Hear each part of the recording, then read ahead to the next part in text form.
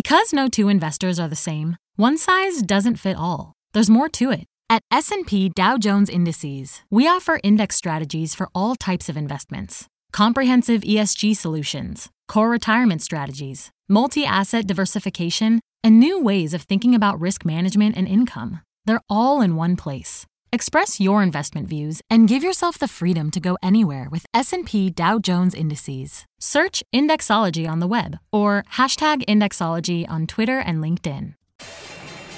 My mission is simple, to make you money. I'm here to level the playing field for all investors.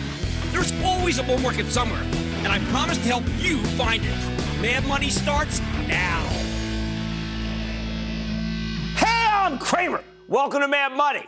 Welcome to Cramerica. Other people want to make friends. I'm just trying to make you some money. My job, not just to entertain you, but to educate, teach. So call me 1-800-743-CNBC or tweet me at Jim Cramer. Maybe time to cool off a little? Why not?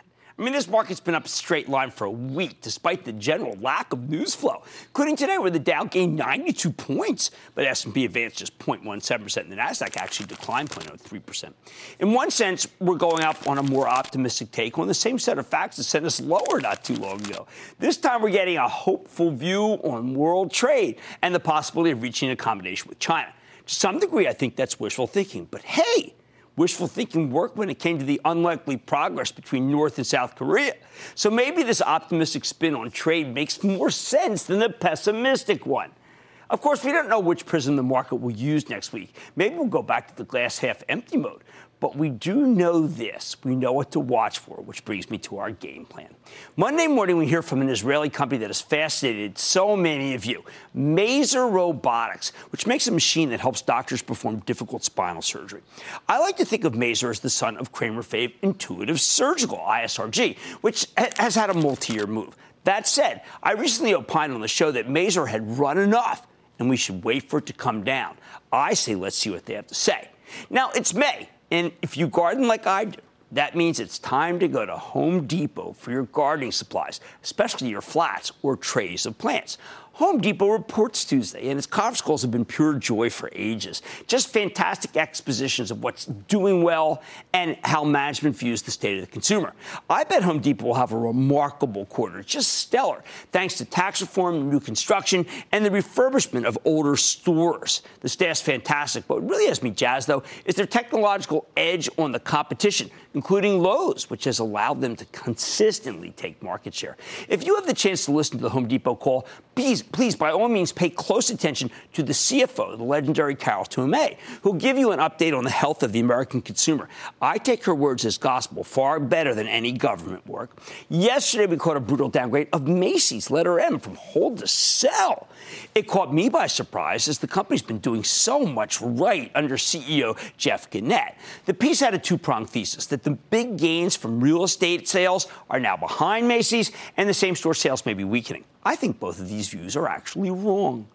Gannett still has plenty of optionality with real estate, and he's just beginning his overhaul of the chain with an emphasis of local neighborhoods and much more curated fashion. Have you checked it out lately? It's terrific. Now, I know the weather wasn't perfect for retail this quarter, but I think Macy's will tell a good long-term story when it reports Wednesday morning. Now, my wife was there last week to the fifth floor of the shoe store in Bloomingdale's. That won't count for this quarter, so you're not going to see that bump that she gave them.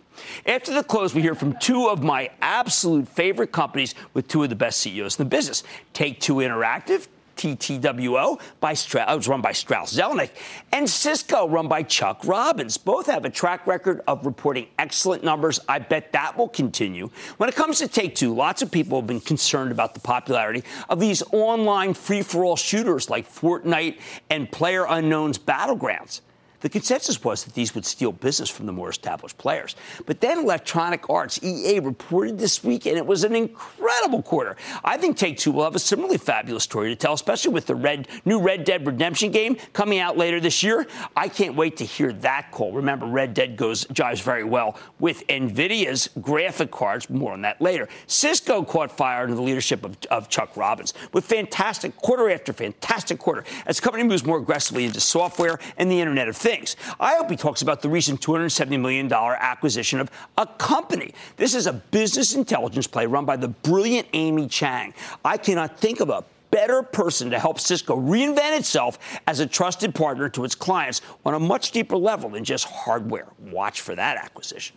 Thursday, we get results from Walmart. Now, earlier this week, Walmart shelled out $16 billion to buy Flipkart, the Indian Amazon, in one of the gutsiest moves this company has ever made. Wall Street hated it and sent the stock down badly. I think that's ridiculous. With China dominated by Alibaba and the U.S., the province of Amazon, Walmart needed to try to take a piece of the second most populous country on earth.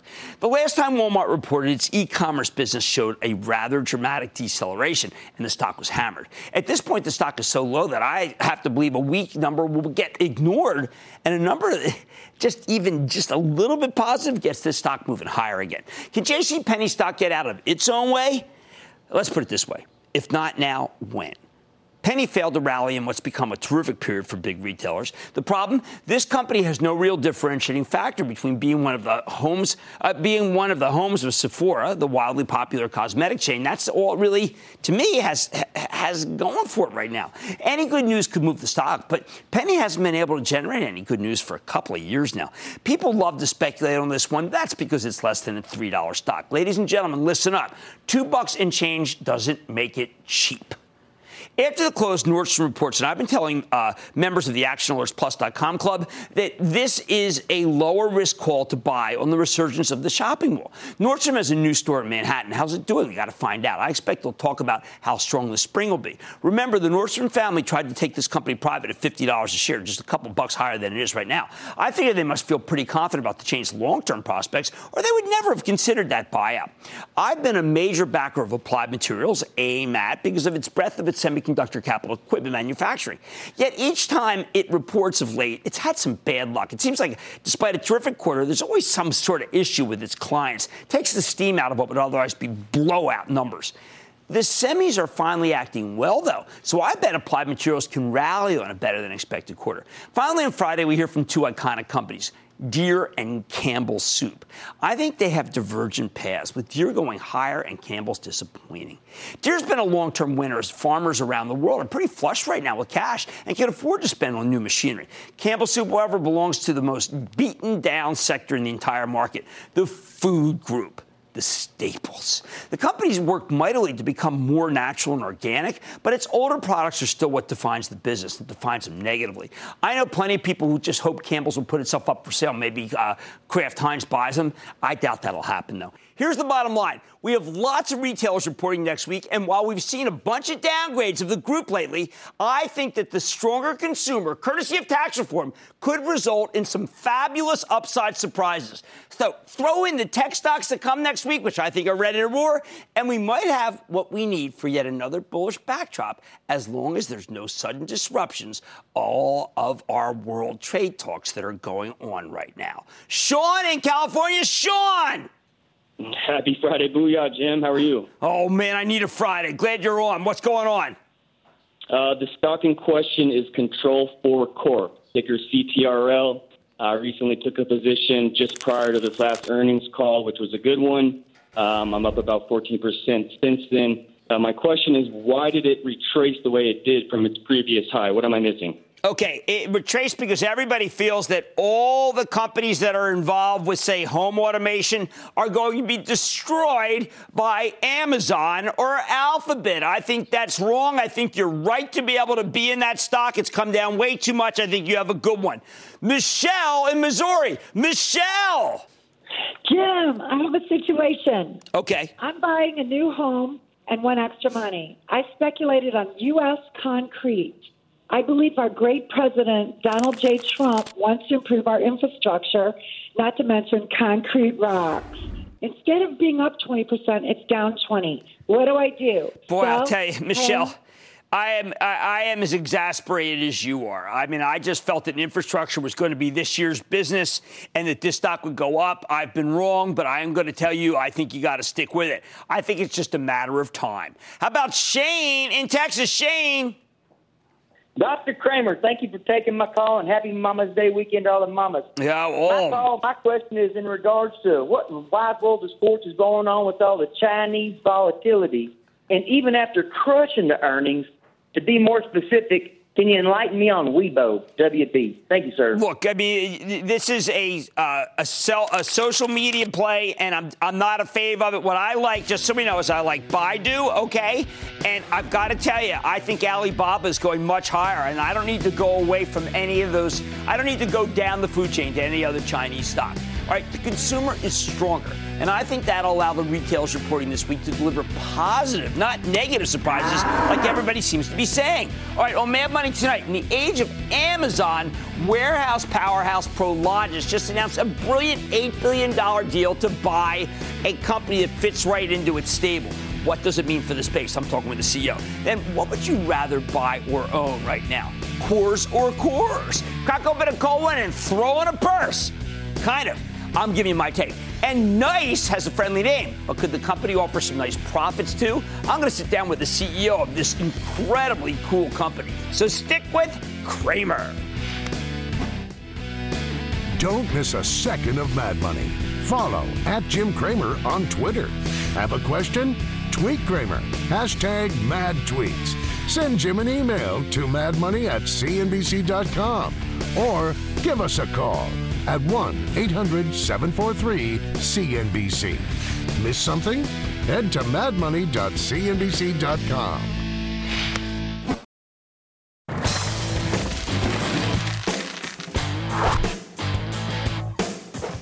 If you want to own a real estate investment trust here in this environment of rising interest rates, I've told you over and over again that I prefer to stick with the REITs that are riding major secular growth stories. Think the data center REITs and the logistics REITs that benefit from the cloud and the expansion of e-commerce, respectively.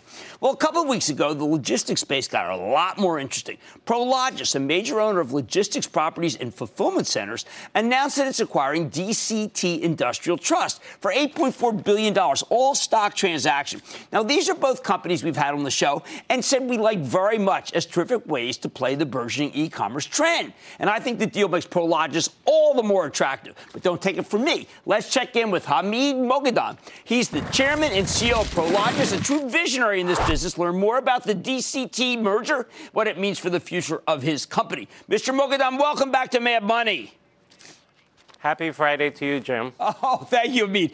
I love this deal, and you know that. And one of the things I love about it is you are a seasoned player when it comes to buying and then integrating very quickly the best properties. So why don't you outline to us what you're going to do with DCT?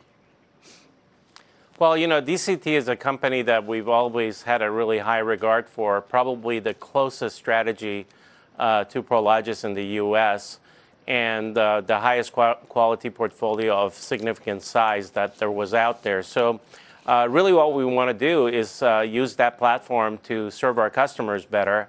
But along the way, we're going to generate some savings through synergies, certainly on the cost side, but more importantly on the revenue side as we serve our customers and lever up, in effect, the size and the scale of the Prologis platform. Now, it seems like they've got fabulous properties in the West, Southern California, a lot of demand there. Chicago, I mean, these are areas that when we had DCT on, it was very clear that they have the best properties. Will they be integrated easily with Prologis properties in those areas?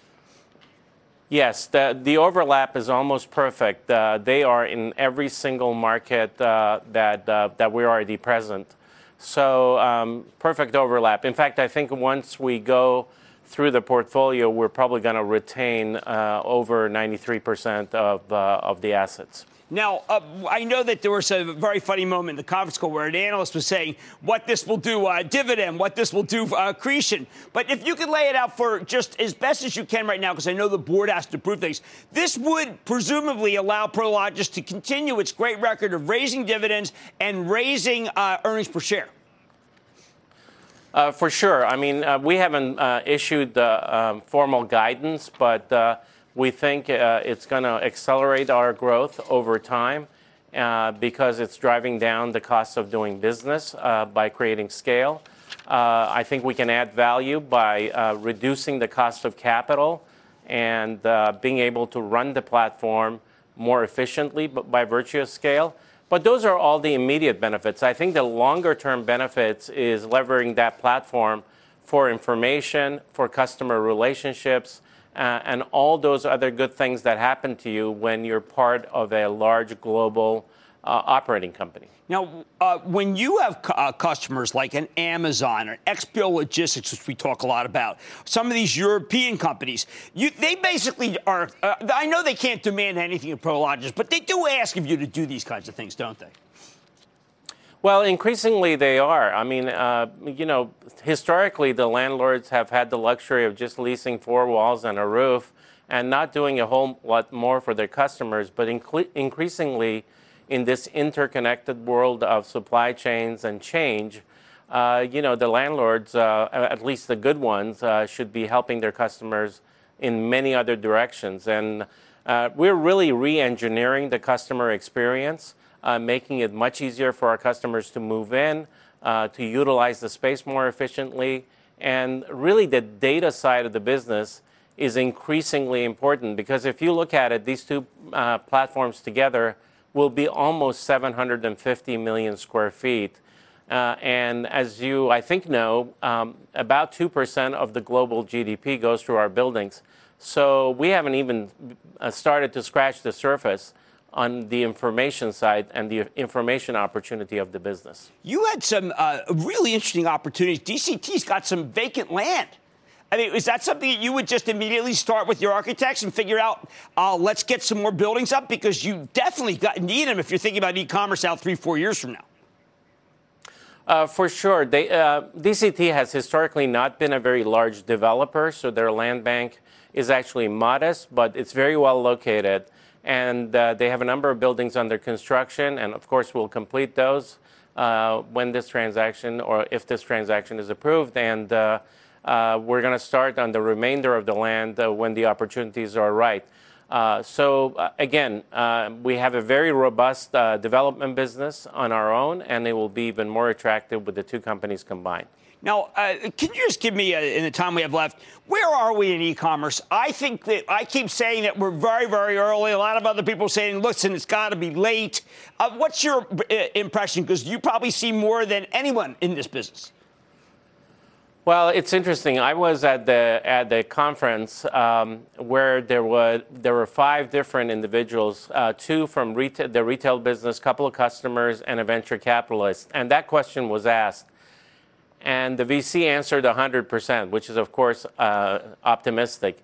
And the retailers, the retail property owners said maybe a few points more. Today it's 10%. I would guess it would be north of 30 and 40%. It may take some time. And that's in the U.S. I think overseas it's going to get to that level even sooner because they don't have all the installed infrastructure of retail properties that we have here. I look at the answer to that question by talking to teenagers. And as those teenagers get into their prime buying age, I think that percentage is going to start to move up. Good shopping centers will continue to do really well, but I think it's all good for the logistics business. Well, boy, you've been a visionary. You've done so many things right, and I congratulate you on what a great deal, because we loved DCT when we had him on, and you spotted him, and you're buying him, and congratulations, sir. That's him, Hamid Moghadam. He's the chairman and CEO of Prologis, the visionary in this whole field. Mad Money's back after the break. Coming up, these two companies may be opposites in both style and substance. But does one of them belong in your portfolio? It's Coors versus Coors in a Mad Money Friday showdown. Next.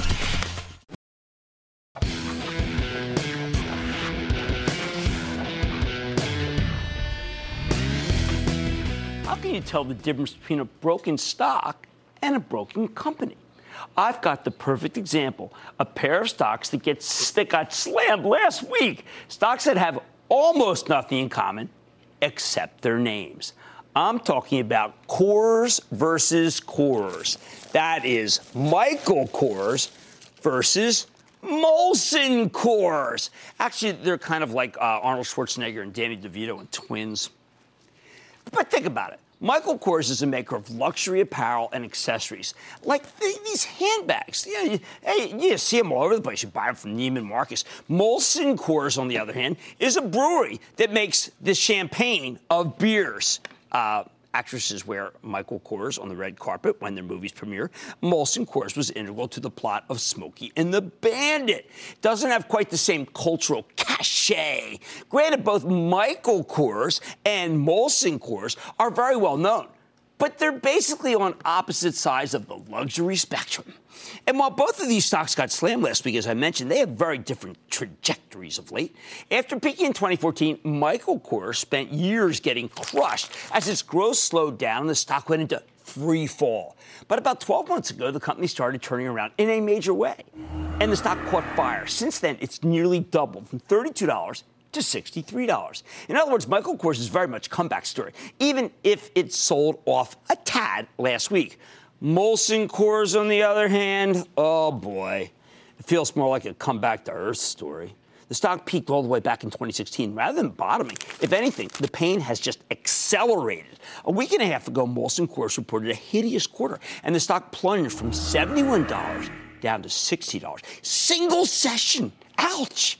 After that kind of move, I don't blame anyone for wanting a drink, although you probably need something a little stronger than a Coors Light, which happens to be the beer that I actually drink, except for when I'm at Bar San Miguel. So why has Michael Kors been performing this much better and Molson Coors this much worse over the past year? First, let me give you a little background on both these companies, and then we'll drill down into why one is a winner and the other, I think, will continue to be a loser.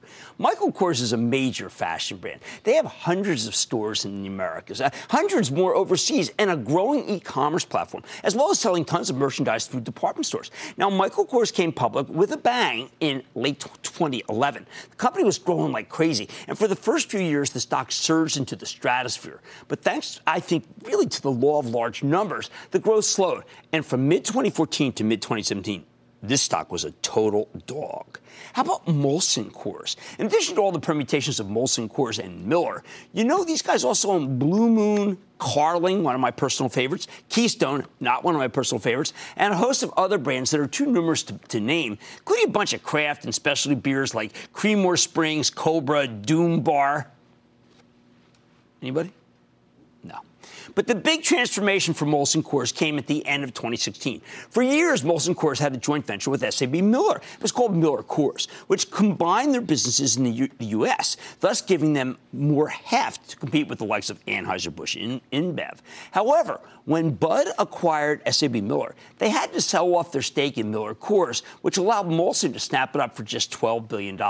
At the time, we figured this would be a transformative deal that would propel this stock ever higher. But in fact, we got this one dead wrong because that turned out to be the high water mark for Molson Coors.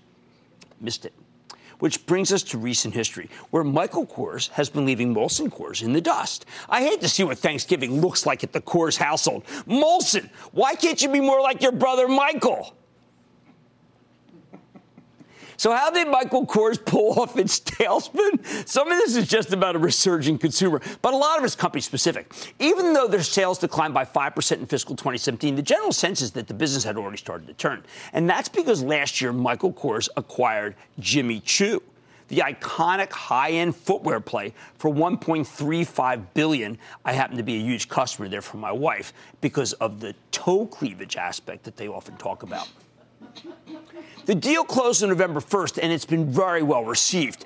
In fact, just a couple of weeks ago, Michael Kors caught an upgrade from Deutsche Bank. They took it from hold to buy, arguing that the company's in the middle innings of its turnaround, and the numbers are nearing an inflection point. They're marking down a lot less merchandise. That's right, full price. The brand seems to be getting more traction, and it's looking like this Jimmy Choo deal will start boosting the company's earnings much sooner than anyone expected, because a lot of people thought they overpaid. They didn't. The stock, of course, has been soaring until last week, when Tapestry, the parent company of Coach and Kate Spade, really their closest competitor, reported a real ugly quarter. And the pin action from that took down Kors too.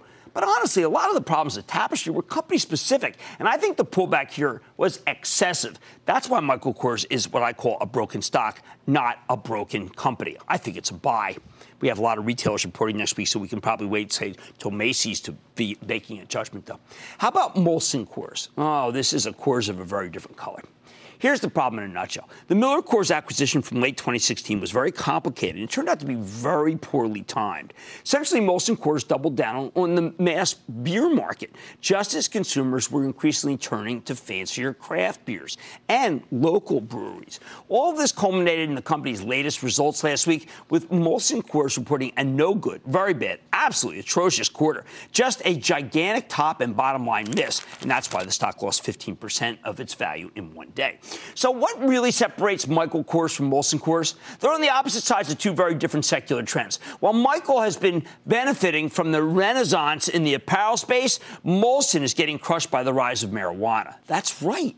Get this. They're actually being smoked by legalization.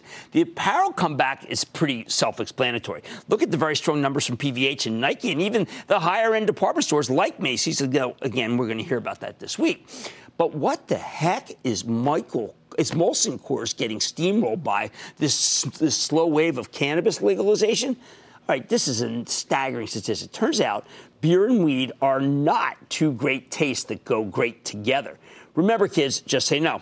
Now, here's a stunning figure. According to one study, in states that legalize medicinal marijuana, alcohol sales have fallen by an average of 15%. 15%. Holy cow. Now, the booze business was already shifting away from the sort of mass market beer that Molson Coors specializes in. But the weeds thing, that was surprising. Turns out people only like to be one kind of intoxicated at a time. Who would have thunk it? So Michael Kors is rebounding while Molson Coors is getting crushed. Yet their stocks trade at surprisingly similar levels. Michael trades at 13 times next year's earnings estimates. Remember, this is how we compare apples to apples, PE multiples. Molson trades at roughly 12 times next year's earnings estimates. Both of these stocks are remarkably cheap. The thing is, Molson Coors may turn out to be more expensive than it seems if the earnings keep coming in weaker than expected. Whereas there's some reason to believe that at Michael Kors, the numbers are going in the other and right direction. Bottom line, when it comes to Kors versus Kors, go with the one that's on the rebound. It's a broken stock, not the one that's still in free fall. Consumers are coming back to apparel, but they're fleeing from the mass beer market in droves. That's why I like Michael Kors going into its earnings report later this month. And I got to tell you, I think you got to stay the heck away from Molson Coors after seeing those hideous numbers just last week. Let's go to Ram in Texas. Ram. Hey, Jim, a huge booyah from Texas where everything is big. Excellent. Yes. My question is around Signet Jewelers, SIG. This company has been doing a lot of things recently, but most importantly, it's been transitioning more to a pure play strategy like Tiffany's. However, 6P ratio still is around 8 compared to Tiffany's around 35. Do you think this new direction of SIG will help kind of make it a good investment in the coming days? Well, I think that, look, first of all, it's a great question because you have to say, well, wait a second, we love Tiffany. Why shouldn't we love Signet? But the problem is that Signet old model, which was really kind of much more of a model based on lending, is so out, and the new model's taking some time to get adjusted to. And it's frankly not nearly as profitable. So I say stay away. When it comes to Coors, the retailer, versus Coors, the beer company, their stocks couldn't be more different. I say stick with the retailer. Much more Mad Money ahead. Kill them with kindness. I've got a one-on-one with the CEO of Nice Systems. Find out how the company's taking on the not-so-nice issues of fraud, financial crime, cybersecurity. And my dog NVIDIA is a rescue mutt. Maybe that's why I feel compelled to rescue NVIDIA, the stock, from its current narrative. I'll tell you what to make of the latest action. And all your calls, rapid fire in tonight's edition of the Lightning Round. And, of course, a look back at the week that was. So stick with Cramer.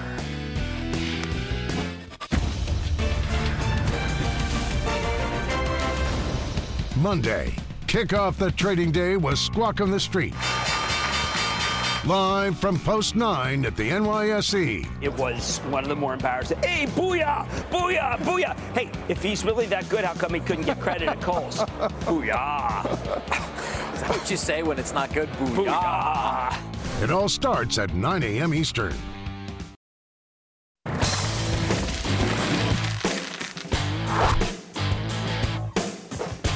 Now that technology has come back into style on the Wall Street Fashion Show. Let's talk about one of my favorite big picture themes here, the rise of data analytics and business intelligence software.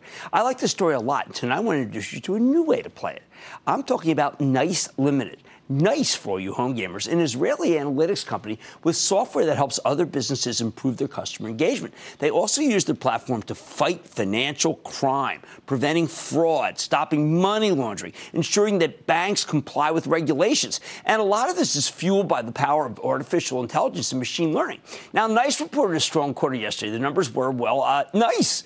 They delivered a 2-cent earnings beat off of a $1.01 basis, higher than expected revenues, up 10% year over year. On top of that, their cloud business, which we're going to focus on, is growing at a 32% clip. The stock climbed about 1% on the news, in part because it had already rallied pretty hard going into the quarter. So let's take a closer look with Barak Elam. He's the CEO of NICE to learn more about how his company is doing and where it is headed. Mr. Elam, welcome to Mad Money. Good to see you, Barak. Have a seat. Thank you for having me. All right, so first, because we are familiar with the space, but we have not talked about NICE, why don't you go over where you fit in data analytics, because we've had a bunch of the companies on. Sure. So we do data analytics, artificial intelligence, and we take it with the cloud into two spaces. One is customer experiences. We're helping organizations of any size to connect effectively with their consumers and provide an outstanding experience. And the other part is fighting financial crime. Now, let's talk about fighting financial crime. We actually have seen a couple, we had something that was terrible in Symantec today. We're not really sure what happened. There was also financial crime at PPG, which involves some ways that money was shifting around. What can you spot and how? So we connect to hundreds of different sources in real time. Okay. And applying complex analytics and artificial intelligence in order to decide in real time whether a certain transaction, whether an ATM transaction, a payment transaction, any type of transaction is legit or not. And then we can decide in real time whether to stop it or authorize it. Okay, so the other day, I was hacked. Someone bought something in Thailand from me, and I was obviously not in Thailand, and it was caught instantly. Could that be something that NICE could find out? Given that we are deployed in most of the financial services, there is a good chance that it was us. Really? Yeah. And that's just a proprietary algorithm that other people don't have, right? Absolutely. Now, you made this acquisition the other day. This is, I thought, fascinating. NICE acquires Mattersight. And we understand it says, we believe the addition of Mattersight's unique technology will further enhance NICE's analytical capabilities. This is from a note from Jefferies. It uses speech analytics and psychological profiling to connect customers with the agents that are best suited for them. And that you've got a whole bunch of different ways to profile. How does it, who are you trying to suit?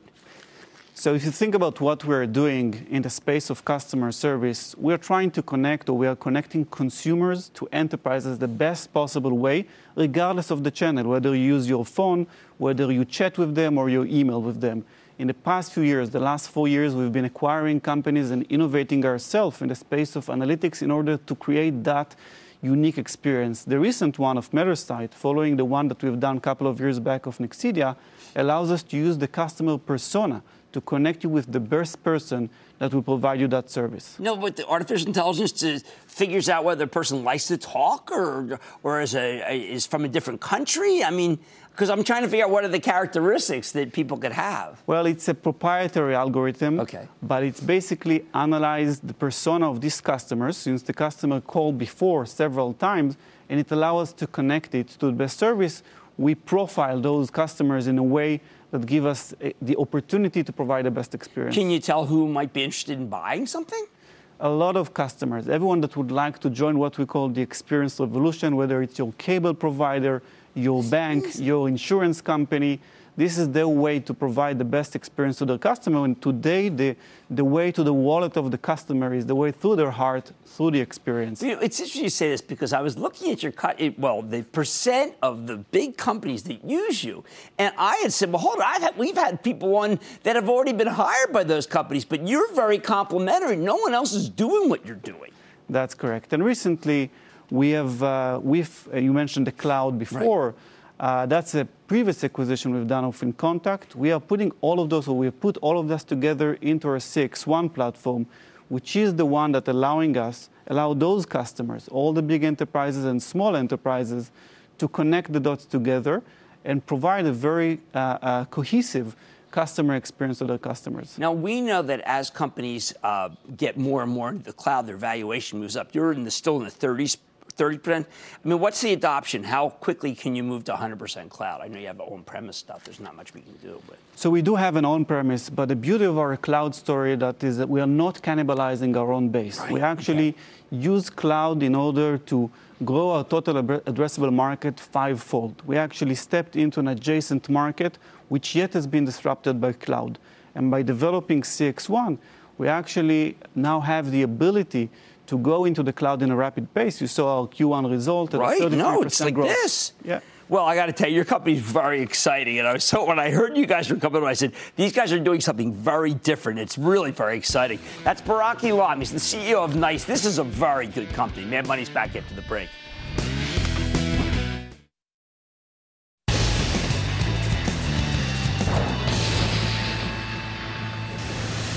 It is time. Start for the line real quick. And then the light rounds are you ready? Scared? Down it. Time for the light round. Let's start with Jimmy in Florida. Jimmy. Hey, Jim. A big booyah from sunny South Florida. Good to have you on the show. How can I help? My question is TEDMEDS Express. What's your outlook on that stock? No. You know that when we go down the pet food, we go to IDEX Labs, which has been our favorite now for 100 points. I'm going to Michael in Florida. Michael! Booyah from Florida, Mr. Jim. 2 Florida right in a row. I love that. Sunshine, help me. Yesterday on Fast Money, the pitch of the day was Xerox. And the panel agreed, but the viewers didn't. Well, the pitch of the day is to sell Xerox, because I listen to my partner David Faber every single morning, and that thing is just, well, let's just say, the house of pain. I'm going to Joseph in Texas. Joseph. Hey, good evening, Jim Cramer. Hey, listen, man, I love your show, but I'm just going to keep it short and sweet. I'm just looking into a transportation stock, DSKEW. I am familiar with the work, and that's why I'm going to send you to XPO Logistics, Brad Jacobs' company. Al in Florida. Al. Hey, Jim, thanks for taking the call. I'm a big Fang fan like you. You know what? I thought Fang was good. People didn't like the conference call. I thought the conference call was okay. I think I would use this decline to buy some Fang. Remember, oil is up on a spike, but I think it's okay. Joel in Pennsylvania. Joel. Hi, Jim. Booyah to ya. Yes. Hey, got a stock here that's a little bit beaten up lately. ITW, Illinois. Yeah, you know, and I've been telling club members, you don't have to worry. This thing is good. They had one division that was weak. As we explained it to Action Alerts, it was just the auto, and I think that they're better than that. You shouldn't be a seller. We bought some lower that we had sold higher, and I want to stick with that view. Ashish in North Carolina. Ashish. Hi, Mr. Cramer. A big booyah from Charlotte. A big fan of your wisdom, sir. I have a quick question on Portola Pharmaceuticals, PTLA. It recently had its blockbuster drug, Index, approved, the only antidote for bleeding complication of Pradaxa and Xarelto, which is widely used in cardiac and blood clots. I just wanted to get your take on it. Well, I mean, I think the news is already in the story. That's why it didn't go. I mean, it's kind of done, and I would rather hold out for something else better. Let's go to Stephen in Florida. Stephen. Yeah, Jim. Symbol STM for the Internet of Things. No, ST Micro. No, if we're going to be in the Internet of Things, honestly, we're going to go to Cisco ahead of the quarter that they report next week. I think it's going to be very good. Let's go to Zach in Texas. Zach. Hello, Mr. Cramer. Yes, sir. I want to thank you for doing such a great job. Well, thank you. All the investors. Thank you. My question is about Priceline or Booking.com. Yeah, you know what? Here's my problem. That group has become very crowded all of a sudden. Which, we just had another good company report this week. There's too much. I've liked that company historically, but now there's way too much pricing pressure. Sell. Don't want it. And that, ladies and gentlemen, is the conclusion of the Lightning Round. The Lightning Round is sponsored by TD Ameritrade.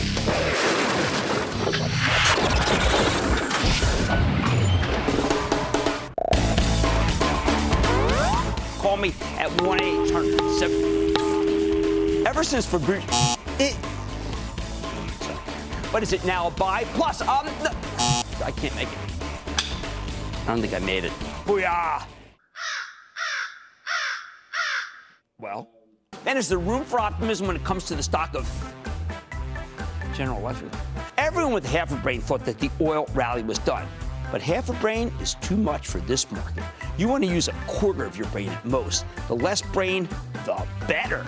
Pandora Media. I personally listen to Pandora all the time, at work, on the phone, and on my way home, and at home with Alexa.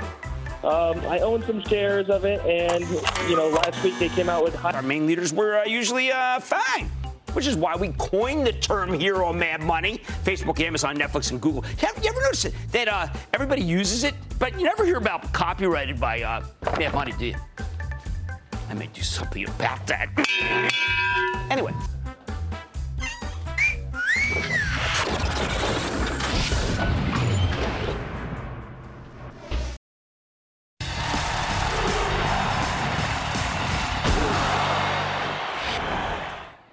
You don't name your dog NVIDIA for nothing. You name him NVIDIA because he's the best dog in the world. Or one of two of them, because his best pal, Bug, is also a congenial sort who answers to his master's voice. NVIDIA is a rescue dog, and I feel compelled today to rescue NVIDIA, the company, from the narrative that I most feared. The one that says its stock is falling. It did get clocked badly today because of a decline in cryptocurrency mining that it flagged in last night's conference call. Let me first point out that NVIDIA is a remarkable company run by the renegade visionary Jensen Huang, who has pioneered graphic chips, GPUs, with so much power that they're supplanting traditional central processing units, or CPUs, in all sorts of applications. You need these chips for the data center, for autonomous cars, for gaming, and for artificial intelligence. Think Alexa, because they have such a ridiculous amount of processing power. In fact, NVIDIA's GPUs are bigger, faster, and run cooler than central processors, which is pretty much the holy grail of computing. It's not an easy process to design these chips. Do you know that some of them have 10-year lead times? We used to think of NVIDIA as a gaming company because in the old days, video games were the only thing that really required high-powered graphics. And to be fair, these chips are still behind the incredibly lifelike quality of so many of the modern games. But in the last few years, NVIDIA has become much more than that. It's become more kind of like let's just say it's rolled out a slew of chips with massive firepower to help handle the flood of digital information that's being created by the cloud every nanosecond. Now NVIDIA makes chips for every single cloud company, for Amazon Web Services, Google Cloud, Microsoft's Azure, not to mention IBM and Oracle clouds. They have a big lead in semiconductors for driverless cars. In fact, you know that they've always been in cars. I originally got behind this stock years and years ago, ever since Scott Keogh, president of Audi North America, told me that NVIDIA makes the best auto chips in the world. What a great call that was. Thank you, Mr. Keogh. They also make the chips behind Amazon's Alexa and all the other voice assistants because NVIDIA's products are unrivaled in terms of the amount of processing power, and that makes them perfect for handling massive doses of artificial intelligence, which brings me to the heart of the problem with today's action. You see, NVIDIA's graphics cards are so ingenious, so powerful, that they can be used to mine cryptocurrencies. When Bitcoin was soaring to 20,000 and the other artificial currencies were all flying, miners snapped up NVIDIA's cars, paying fortunes for them, and inflating the company's bottom line in an unsustainable way. NVIDIA flagged this issue the previous quarter, telling you that the graphics cards business was going to slow soon for miners. Sure enough, when they reported last night, the cryptocurrency mining numbers were still strong, but the company said the next quarter would produce a steep drop-off in business. That, I say, non-news dominated the headlines and caused investors to panic, just as I feared. Even as every other line of business was downright fabulous: gaming, data center, artificial intelligence, autonomous driving, you name it. Look, I warned you this would happen. But apparently that wasn't enough to prevent the stock from selling off on something that should have been, expected by everybody. Why? In part because NVIDIA stock had run so much that a lot of people felt it was way too expensive, and when they heard this news, they had to get out. Here's the thing. NVIDIA stock has always looked expensive on a near-term earnings, but that's not the right metric when you're looking at a company with turbocharged growth. What really matters is how the stock trades on what we call the out years. For example, in 2016, NVIDIA stock looked like it was selling at about 40 times earnings. But when 2017 was wrapped up, the numbers were so much better than expected that in retrospect, the stock had really only been trading at 12 times earnings. 12, not 40. And that's what happens when you keep blowing away the estimates. I think that if you totally strip out the cryptocurrency mining business, which is basically what will happen next quarter, NVIDIA's stock will still turn out to be incredibly cheap based on, say, its 2019 or 2020 earnings, which is why I say that NVIDIA is no dog in real life, just in my household, and it should be bought, not sold. This is not a cryptocurrency story, and the rest of the business, the actual core business, it's booming. What more do you want? Stick with Cramer.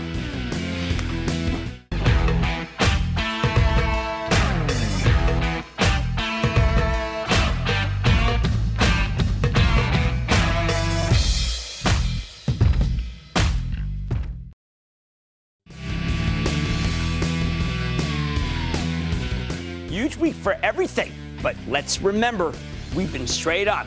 Take a little off the table. Like I say, there's always a bull market somewhere. I promise I'll find it just for you right here on Mad Money. I'm Jim Cramer, and I'll see you Monday.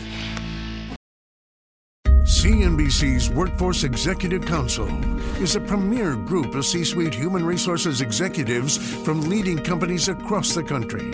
It offers a members-only portal and chat, plus exclusive industry content, with access to breaking news calls and digital networking experiences. The network and resources HR leaders need now. Apply to the Workforce Executive Council at cnbccouncils.com/WEC.